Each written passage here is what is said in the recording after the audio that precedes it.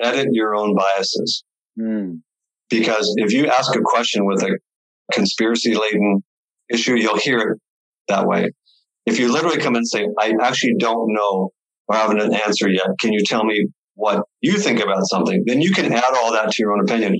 But I've seen questions asked with the leaning one way or another that tells me that they're only confirming what they want to believe, or they already have an opinion that's in some cases already pretty solid.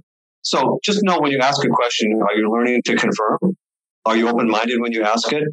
And are you listening more than you're talking when you ask a question? Because it isn't always a debate and it isn't always two-way. If you really respect somebody by asking them a question like you're doing here for me, and I'm talking way too much, then let them teach you. Like a book gives you information, turn the page and ponder it and accept it or not.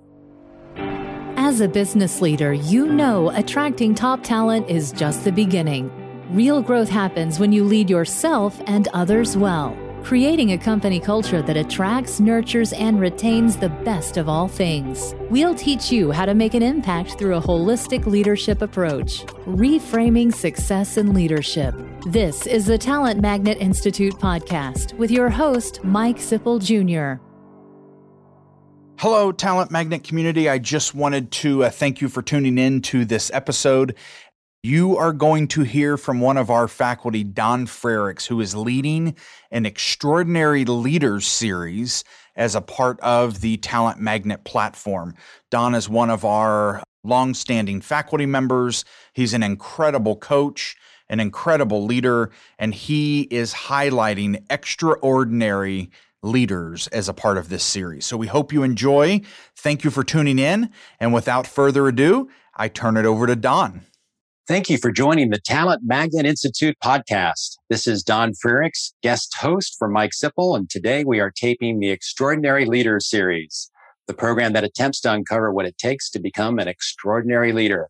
Today with me is my special guest, Richard Davis. Hi, Richard. Hi, Don. How are you? I'm good.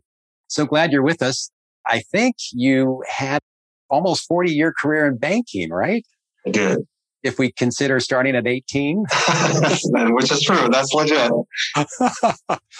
And today you're the CEO of Make-A-Wish. And what a special organization. I've got to ask about that. But before we do that, just so the listeners know, I worked with Richard when it was called Star Bank, way before U.S. Bancorp was the name That's of right. your organization. And Richard had a great banking career, was fortunate enough to become CEO and then chairman of U.S. Bancorp. I have to laugh because I think one time, Richard, you told me there are 73,000 employees that work for me. I said, oh, just a small job, huh? Yeah. And I like to say I knew every one of them, but we know that's not true. But I've got to affirm you because after you left Cincinnati to go to Minneapolis, I would run into other ex-Star bankers or people that were still at the bank. And we would always talk about you. It was fascinating to me that we had the commonality of an experience at a company called U.S. Bank at the time, but before it was other names. And we would always talk about Richard Davis. And so that's one of the reasons why I think, you were an extraordinary leader. But here's how the story would go. It was marvelously the same story. Somebody would say, hey, guess what? I just ran into Richard 2 months ago or a year ago or whatever. I said, really? How is he? He's doing great because you were always positive. You're Mr. Positivity. And then they would say this, and this is almost to every person, Richard, they would say, and guess what? He remembered my name and he asked about my family. And they would shake their head. How does he do that with so many people? And you touch people's hearts. And I just have to say that to you because you have no idea how many people would come up to me and we'd have that exact same conversation, of course, in different ways. That's nice to hear. Because that's what you authentically do. You connect with people at a very, very deep level. So I hope you can accept that affirmation because it's true and it's honest and it proves to me that you really are an extraordinary leader. I would have come to this podcast earlier if I knew I was going to get bombarded with positives.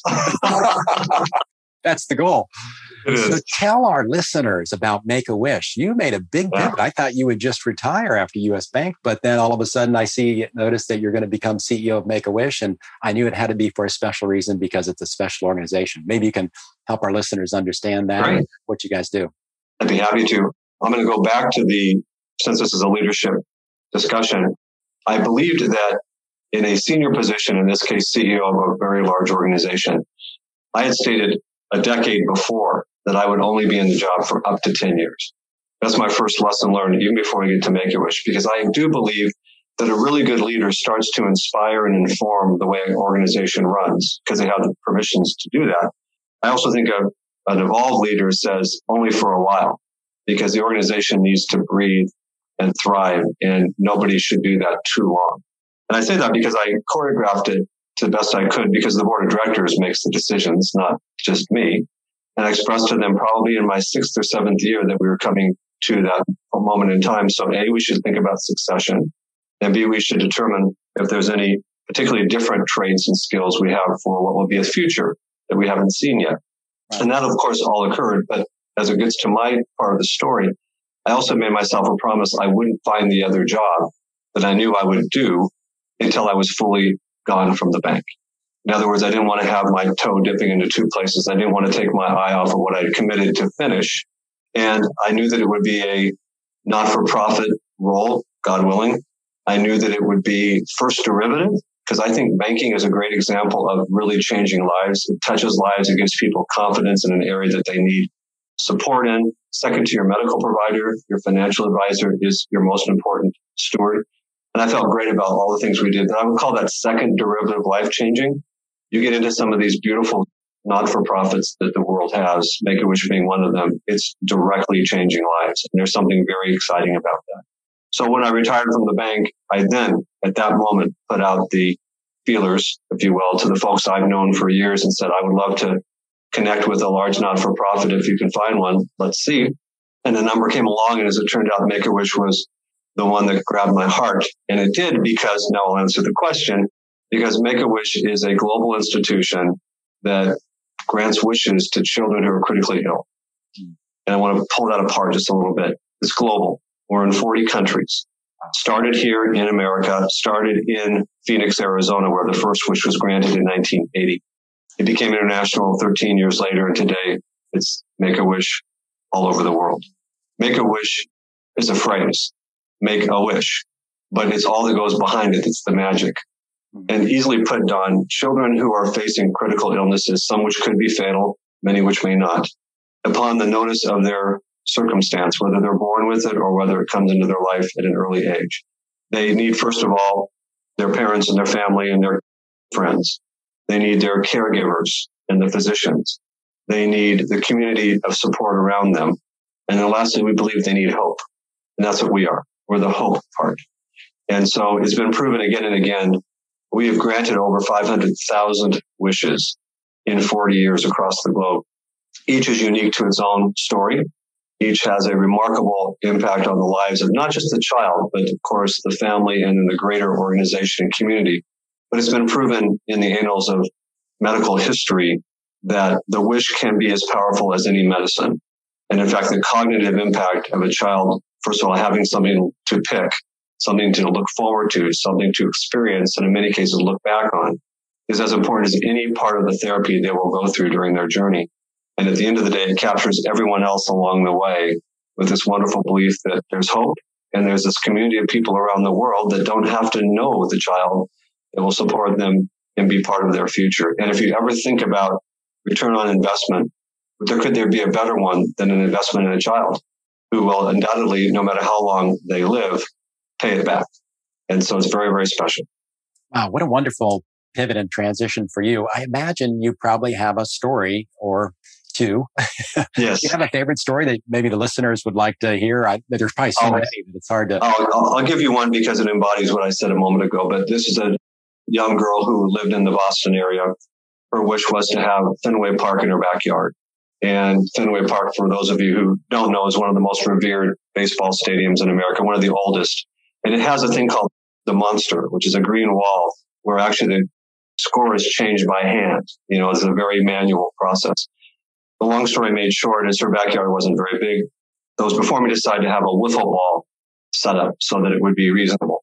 The chapter of Make-A-Wish, who knows everybody in the Boston area because that's their job to know, contacted the owner of the Red Sox. The Red Sox then called the grounds crew and said, do whatever you need to do to make this happen. And they did. And they brought in miniature bags made by the same producer of the bags at Fenway Park. It's the exact same grass, the same dirt. They created a small monster, the green monster. And the story is lovely because in this case, they had the opening day, everyone was there. In this case, the young gal did not live more than a year after the circumstance, but 70% of the children, by the way, graduate to adulthood. So at her passing, the funeral, of course, and the service, this happens a lot, replete with pictures and moments that are all around the Make-A-Wish moment. That's when everyone remembers the happiness, no matter how difficult that circumstance was. And I close because in the front row of the church was the family members. And in the second row was the Fenway Park grounds crew. So it embodies how it touches so many people. And no matter what, we celebrate whatever impact that had, not just on the child, but the people around them. So it's a very beautiful organization that has Pay It Forward written all over it. That's fantastic. You said it brings hope, and I'm not surprised that you're working in an organization that brings hope to 40 countries. So good job. Thanks for using your leadership in a well-mannered way. Who doesn't love hope? Right? The world needs a lot of hope for sure. Going back to your childhood, things were not easy. And I don't think everybody understands. They see somebody as successful as you and they think, well, the guy probably started with his parents having gone to Harvard and he had a lot of money and probably had uncles that were able to show him how to be a great leader. And they were all in banking. So he got his first job that way. But that's not the truth of your story at all, is it? No, but I don't wear it as a badge of honor because first of all, I didn't even know there was anything else as you're growing up. And my dad was a truck driver, my mother a school secretary. She was high school educated. He was 8th grade educated. Lovely people, salt of the earth, both of them worked full time so that we wouldn't be wanting for anything. I was a latchkey kid before there was the phrase latchkey because I was always going home by myself every afternoon. But suffice it to say, what they did inspire in me was just by their role modeling, just hard work. They weren't profound. They weren't provocative. I don't have a bunch of great one-liners. We didn't have any experiences that were necessarily remarkable. And then when I was time to go to high school or college, there was no real extra money. So I worked 8 years at night school to get my degree. Also, not a badge of honor, just 4 nights a week. I would work all day, then go to class from 7 to 10 p.m., do my homework, go home, start it all over again. But what I did learn, this is my big aha in this story, Don, is I got some of the best education you would ever get. And this is not to diminish the remarkable high-quality education you can get in some of the greatest universities around the globe. But since I wasn't given that option, I went to a state university at night and was taught entirely over 8 years by adjunct professors. Almost never a full-time tenured professor who would want to come to a night class. Right. And as it turns out, I got taught by practitioners and by real-world examples. And did I not know until now, that was the best way to learn because these were men and women coming from their day job, for whatever reason, choosing to impart their own skills and teaching a bunch of interested and, I'll say, hungry learners how the world works. So for me, it was a blessing. And I noticed it right away, right when I got into the business world. I was going to school at night while I was working, and I would come back with questions at the class saying, hey, I work at this company. How do you guys figure out things like how do employee benefits weigh into decisions on how much to pay? I mean, stuff that just came right out of the real world. So I was blessed with a early education on real world. It's interesting how you just took what some people might see as a big challenge in life that they couldn't go to college and go to daytime school and have classes from professors. You just flipped the whole thing with your positivity and say, well, you know what? I got a lot more out of it because I was taught by practitioners. I just love what you just did there. I don't know if the audience, I wish they could see your face because that's what you do. You are quick to see the silver lining in everything. But hold on. But I didn't even know there was another lining. So I just wanted, it's not that provocative. I mean, until you get into real world, you go, oh, wait, there are those other institutions? And wait, you sitting next to me, Don Frerick, went to Harvard and you've had all these benefits. As long as at that moment, it's that moment that you decide whether or not you were a benefactor or not. And if you can stay on the, I got what I got and I'm happy to have had it and not covet what somebody else had. And that is the moment of truth because it comes a little later. That's where I think you measure what matters most is when you have the comparative moment in time. Yes. I love what you're saying, moment of truth. As your life goes on, you're obviously a banker as a teller when you're 18 years old. So for those of us that, I guess we don't call them tellers anymore. Sorry, that was the old term. What do we call them today? I don't know. I think it's still teller. I think so.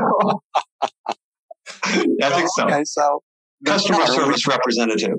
Thank you. The people that you go into your branch to see that take care of you. That's what Richard was at 18 years of age. Right. How he learned initially the first part of banking. And you had lots of questions, just like you had questions for your adjunct professors. You seem to be always curious about what's going on. And I guess you get noticed after a little while, right? You started getting some promotions. And I know that part of your story is that you're getting promoted, but you're being asked to manage people that are much younger than you are. Yeah. And so I think the story goes, you said, okay, how do I do this? I don't know as much as they do. I don't have as much experience. I think you were struggling with trying to find a way. And one of those ways had something to do with leadership. Is that true? Yeah. Let's unwrap that a little bit longer though, because the first benefit to share with the listeners, I think, is that I never, in my early days, never sought any next promotion. I simply put myself out there to be open to any next promotion and wait for it. If I had a core of friends that I was in the same, level at, let's say there were 5 of them, all 5 of them got promoted sooner than I did.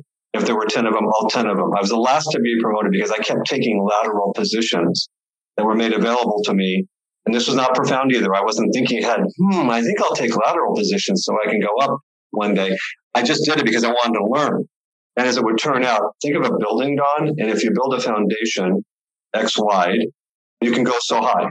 But if later in life you want to go higher in the building, you'll regret you didn't build a larger, wider foundation. Yes. And so probably more by accident in the beginning, more intentionally later, I passed on lots of promotions so that I wouldn't be isolated or pillared into one skill set too soon. And I became more of a jack of all trades. I made less money in the beginning, but I established my ability to, in baseball, there's a utility player, which is a person that can play a lot of different positions and coach can put you in a number of places. And I think I started to see that as a benefit. I also have talked about this to many of the young bankers as I was growing up. And I would say your parents will hand you what I'm going to say next, but don't set goals, just set a direction. Because if you set a goal, you'll find yourself limiting what's possible. And by the time you get there, there may have been much better places to arrive. And so just decide you're going this direction and be open to all possibilities. And so let me make that more descriptive. One thing I love and hate about GPS, and for the listeners who are any bit older than, 40, you'll remember we used to actually pull out a map and get lost all the time. So true. The benefit of GPS is it gets you there efficiently and effectively. The problem is you have no idea where you are when you arrive, and you have no context to where you are. So if I had to look at a map, I'd say I'm passing by 3 different lakes. I'm going to be passing by 2 big cities. I have opportunities to stop if I like, but when I finally get there, I've arrived. GPS says 181 miles, stay on this road till you get there. And so if you set the goal, you'll get there fast. But if you're open to just going that direction and keep your eyes on the off-ramps and look at the options, it actually might be a more inspired trip. And that's the best way for me to describe it. So number 1, getting there fast isn't the goal. Even getting there isn't the goal. It's getting that direction because so many things happen. And never mind, time passes. So if I set a goal as a 28-year-old, that by 32, I'm going to be in this job. The way the world moves today, that job may not be there when I get there in 4 years. And there's 15 better ones that came along that I didn't even notice because I was so laser focused on one. So that starts that. The answer to your question, though, is when you are allowed to do different jobs, by definition, I was never more experienced than anybody I managed. Because I was brought in to start leading people who did the work. And my first recognition was, first thing was I grew a mustache as a young kid so that I have the slightest bit of gravitas. And I look back and it was hideous, but it seemed to work in my mind, give me a little bit of credit. But what I did was I just called it out every single time. And I can't remember any exact time, but I'm sure every time I'd say, I'm so delighted to be invited to be part of this team. I want to be a good leader. I want to lead because I want you to be part of the team. I want to establish myself as an open door for ideas. But the fact of the matter is, I have never going to have the experience you have in doing what you're doing. And all of you should be revered and credited with that. So my job is like a conductor. I remember saying this really young. As music was my passion, I could never pursue it. But if listeners will permit me here, a conductor is the best way of thinking about leading, no matter what your age or what your experience. So let's debrief that for a minute. Everyone's probably been to a concert somewhere in their life. And if you arrive early, and you should arrive early, you are greeted with this horrible set of noises coming from the stage as the players are practicing. They're not even tuning. They're all just practicing their riffs. They're getting the reeds prepared and all of that. The drums are in the back pounding away. And if you didn't know better, you think, well, this isn't going to be pleasant. And then the lights go down. They stop making noise. This person, woman or man, with no credentials whatsoever established at that moment in time, walk onto the stage, face the audience to rousing applause. Now, they've done nothing, and they haven't performed at all. And they turn around to a willing group of musicians, and with nothing more than a stick in their hand, they raise the stick in the air, and when they bring it down, beautiful music. So let's think that through. Number one, the conductor didn't play one instrument during that entire event to prove that they were a musician. They didn't favor any one instrument because they're better at one or another. What they did establish is we presume that after their great coaching and practice and their ability to bring the best out of every player, we enjoyed this remarkable music. And when it's over, that same conductor turns around to the first applause and then secondarily greets the audience to thank the players. So if you think of yourself as a conductor, you don't have to play all the instruments. You don't even have to play most of them, but you need to be able to get the most beautiful music out of each of those who do. And many times you practice them separately, only to bring them together at the end to perform the ensemble. So my thinking is, doesn't matter your age, doesn't matter your experience. Admit that you are in a situation that is important for people to recognize. Congratulate people for having the skill that they have. Trust that they believe that you have a skill to bring the best out of them. And that's a really good place to start. And that was the approach that I used. And most of the time it worked pretty well. It's amazing to me. I love the story. I just can't believe that you had that epiphany that you should say that to people. That had to take a lot of courage. I would think that most people hearing you say, I'm going to tell a new department that I just took over, a new organization that I don't know as much as they do. Right. I'm going to be the conductor. Most people are like, are you kidding me? I don't have the courage to say it. That's crazy. I made it sound elegant, but let's go back and see what you said. It's true. Mm-hmm. And they know it. So you can either make them tell you or prove it, or you can just tell them. I mean, it isn't that sophisticated to say, look, clearly I'm coming from this department. For some reason, they've asked me to come in and be part of this. I'm excited to be part of your team. Thanks for doing what you do.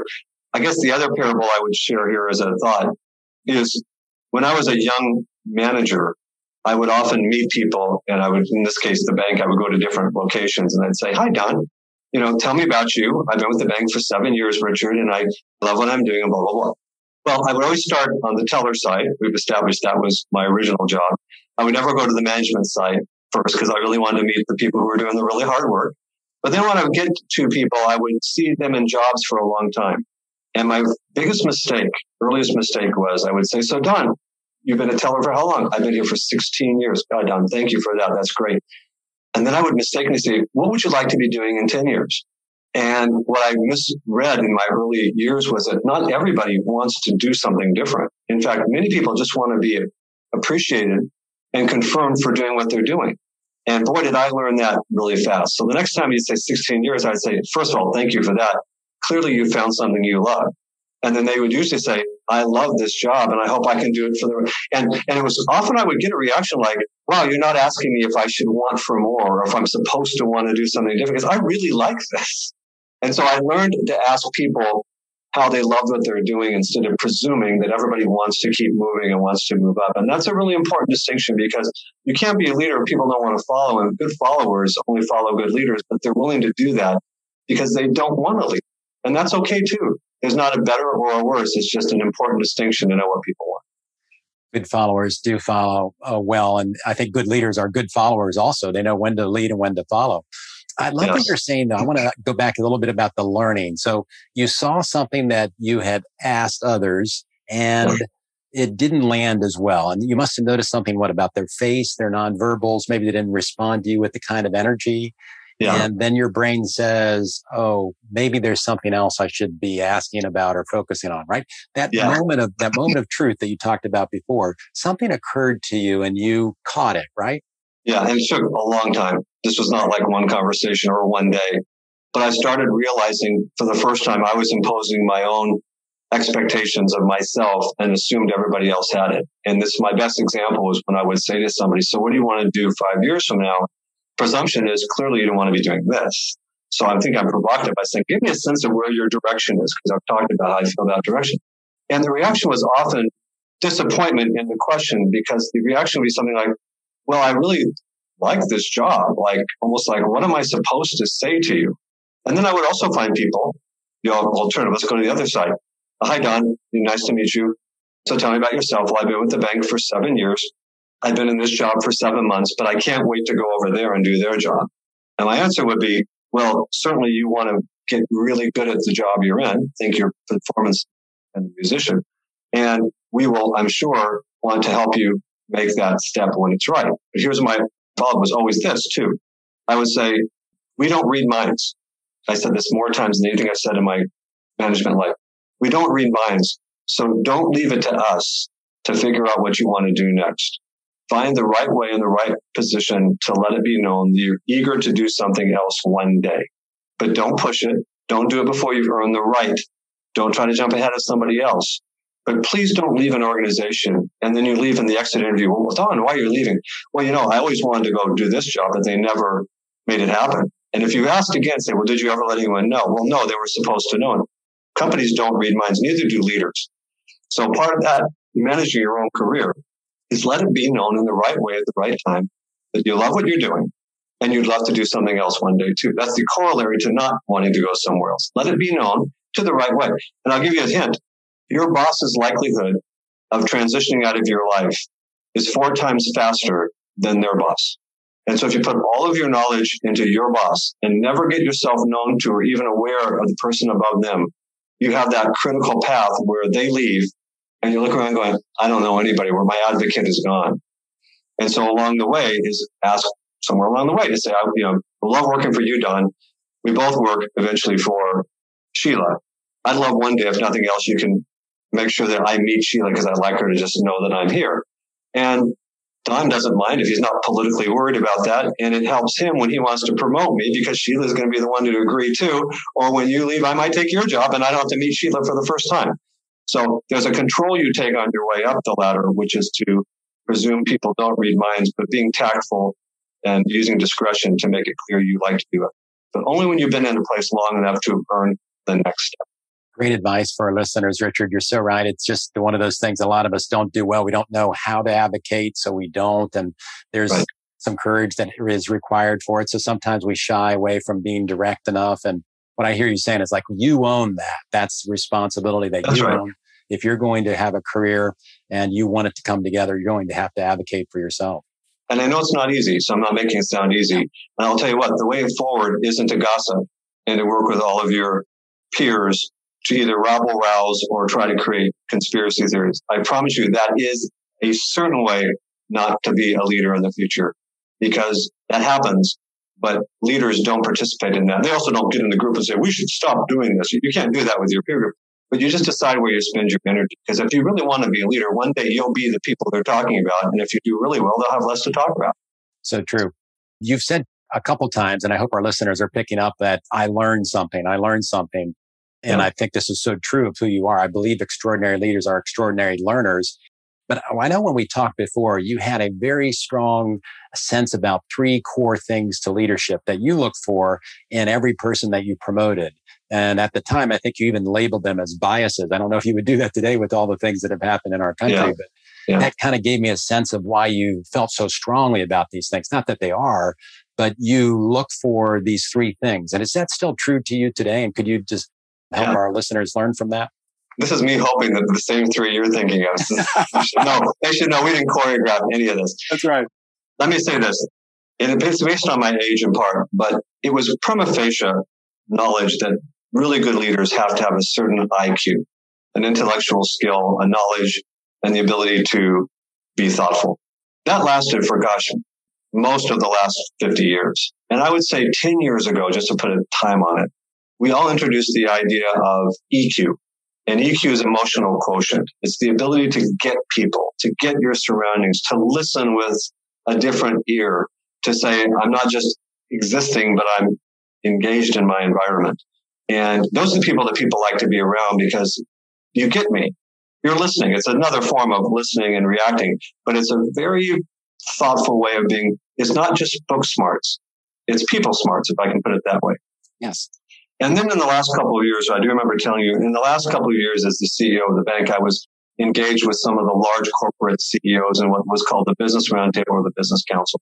And we got together a few times a year with the ability to teach each other how to be better. And there was this one time we were speaking to what people attract us as CEOs of large companies. Who is it we're attracted to? And we actually created this in this conversation. It was a panel discussion, so we didn't come in with the answer. We came out with, we coined a thing called CQ, curiosity quotient. And we all agreed that all things equal, we love curious people the most because they're the ones you want to be around. They're the ones who say, I like what we're doing, but I'm always wondering, is there a better way to do it? Or I like where we are, but clearly the world's changing, so we need to change with it. Or I think we've got an answer here that we deserve to develop further because I think there's more than meets the eye. And this CQ is where I will leave you as the third trait.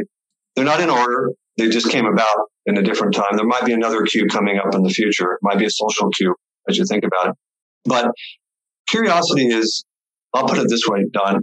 When you learn something, there's three reasons to learn. One is to just learn it and know it.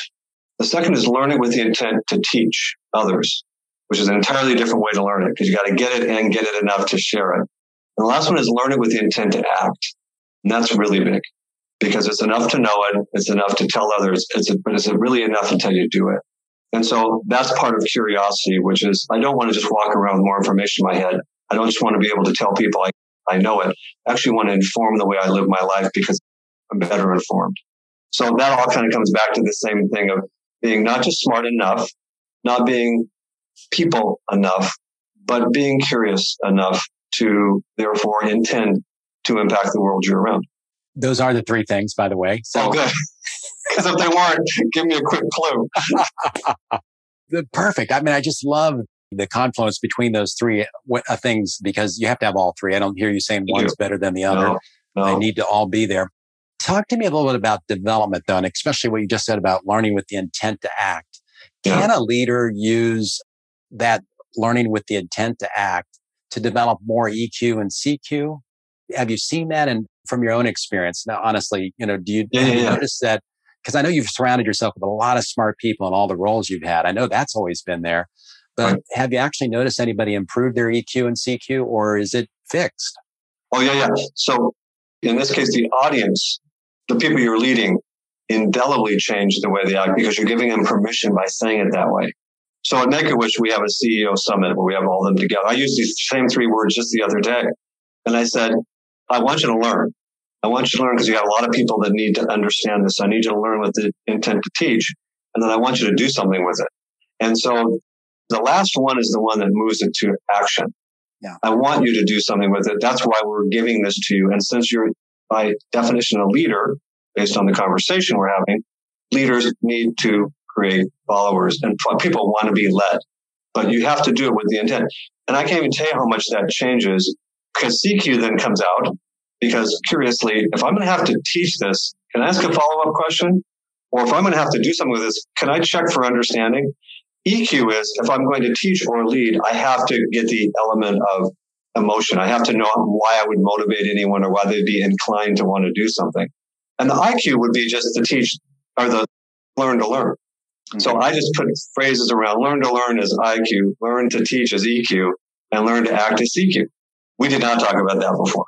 No, I like that. That's a good spin. Yeah. That's very good. So help me with this because I think we might disagree on this. Disagreement's good. So, we're friends and we can go there. I tend to lean pretty heavily towards leaders can be and are developed more than they're born. And I think you lean more towards leaders are more born than developed. Maybe I'm wrong. Correct me if I'm wrong, first of all. But second of all, help our audience understand why that's so true for you. And I think actually both things can be very true. But if you could just perspective.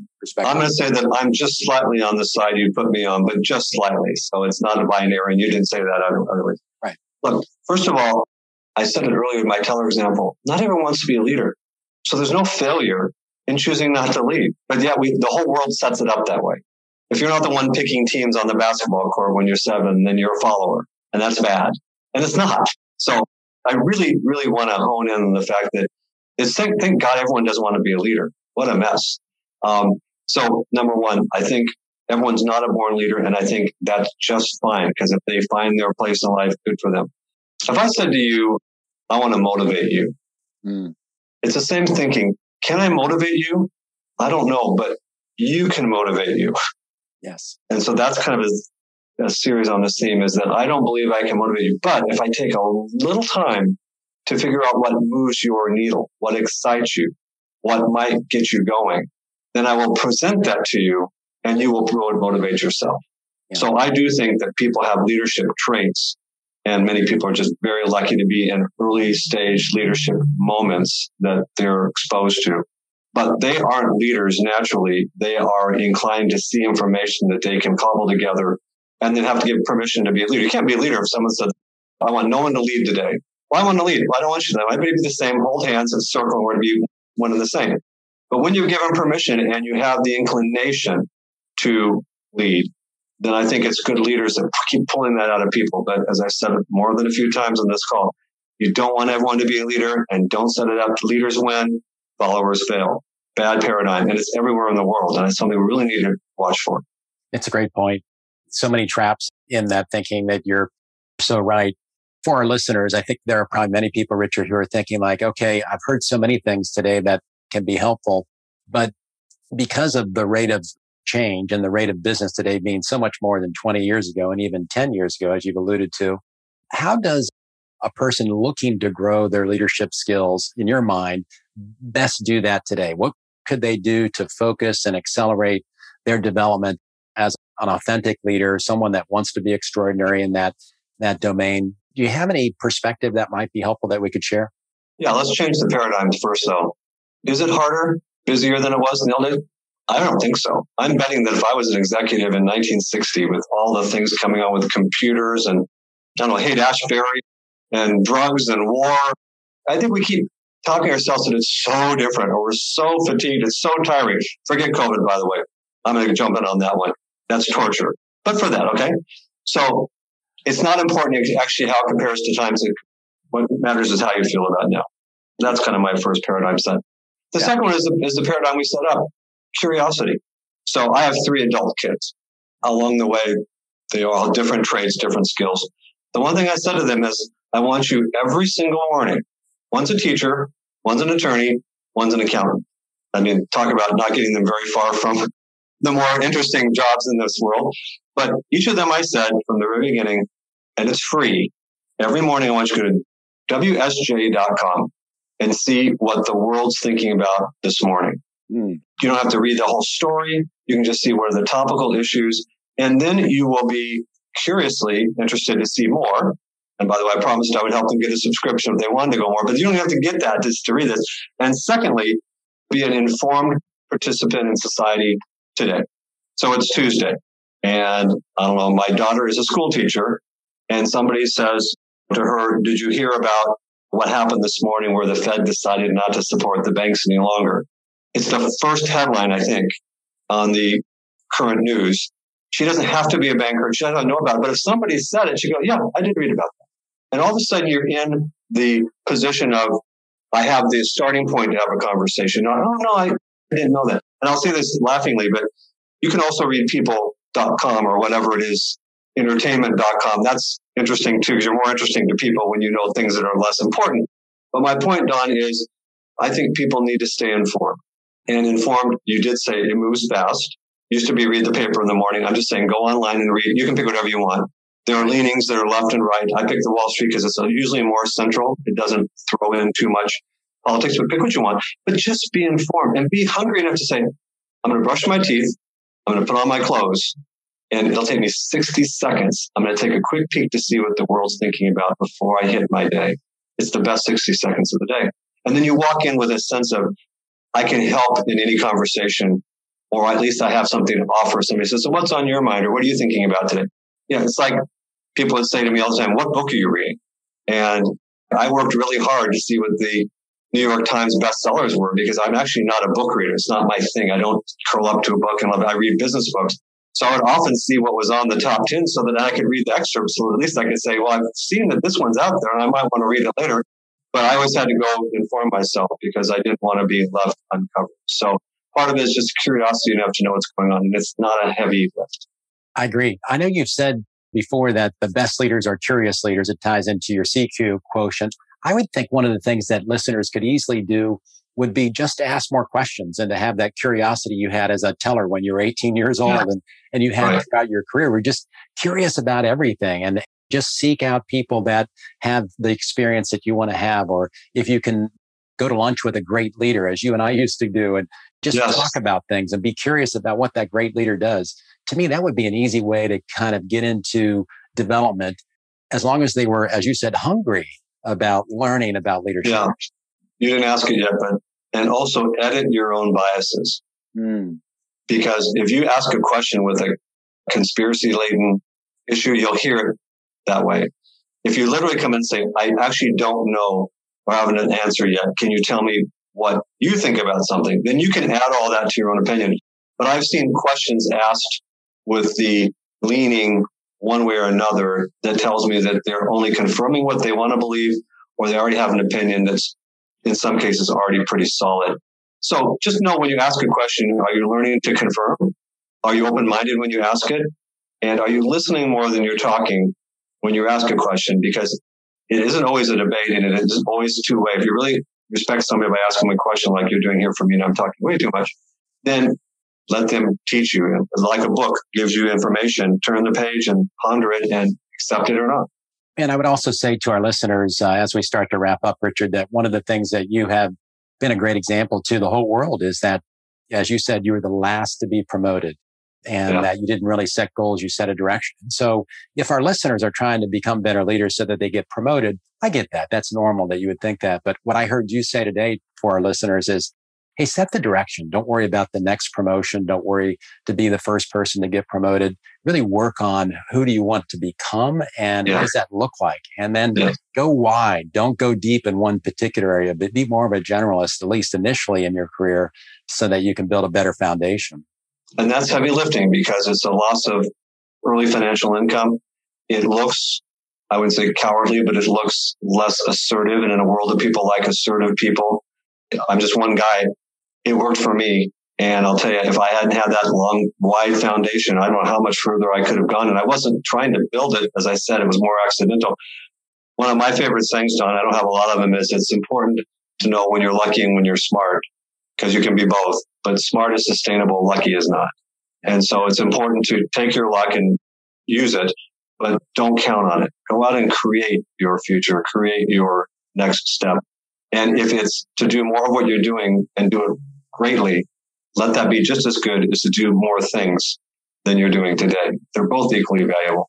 Amen to that. Well, I feel lucky that we were able to connect today. I know that you're super busy and that COVID must be wreaking still a lot of havoc in your plans to make a Wish the best organization that it can be. So thank you for being with us and sharing your wisdom with us. It's been so enjoyable to connect again. I'd like to say to our listeners, if you have a question, you can pose that question by going to talentmagnetinstitute.com and you can actually leave it verbally. Richard and I would be more than glad to receive any of your questions and try to provide a worthy answer. But thank you for being with us today, Richard. It's been enjoyable. Well, Don, it's an honor. It really is. And for anyone to ask anybody else their opinion for this long, it's a real honor. And knowing you, I would do anything for you, my friend. So thank you for this opportunity. You're so very kind. Well, thank you very much. And goodbye to our listeners. Thanks for joining us for this episode of the Talent Magnet Institute podcast. Make sure you subscribe so you never miss an episode and help spread the word by leaving a review. The Talent Magnet Institute podcast is powered by Centennial, a talent strategy and executive search firm, and the Talent Magnet Institute. You can engage with us at Talent Magnet I on Twitter or Talent Magnet Institute on LinkedIn and Facebook. Please communicate by using hashtag Talent Magnet. Find us in your favorite podcast app to subscribe, rate, and leave a review, as well as share with a colleague. You can also listen at talentmagnetpodcast.com. Our podcast studio is based in Greater Cincinnati, Ohio. We are supported by our listeners, clients, and partners from all over the world. The Talent Magnet Institute podcast is made possible by a great team that includes Janelle Spence and Christine Lewis of Centennial, Josh Chappelle and Adam Smith of Soundpress, produced by Chris Medine of New Fidelity Studios, and Audra Casino and Megan Doherty of One Stone Creative. Music written by DJ Corbett and Chris Medine. And myself, your host, Mike Sipple Jr. Thank you for joining us on the journey of developing leaders to succeed in relationships, work, community, and life, reframing success in leadership.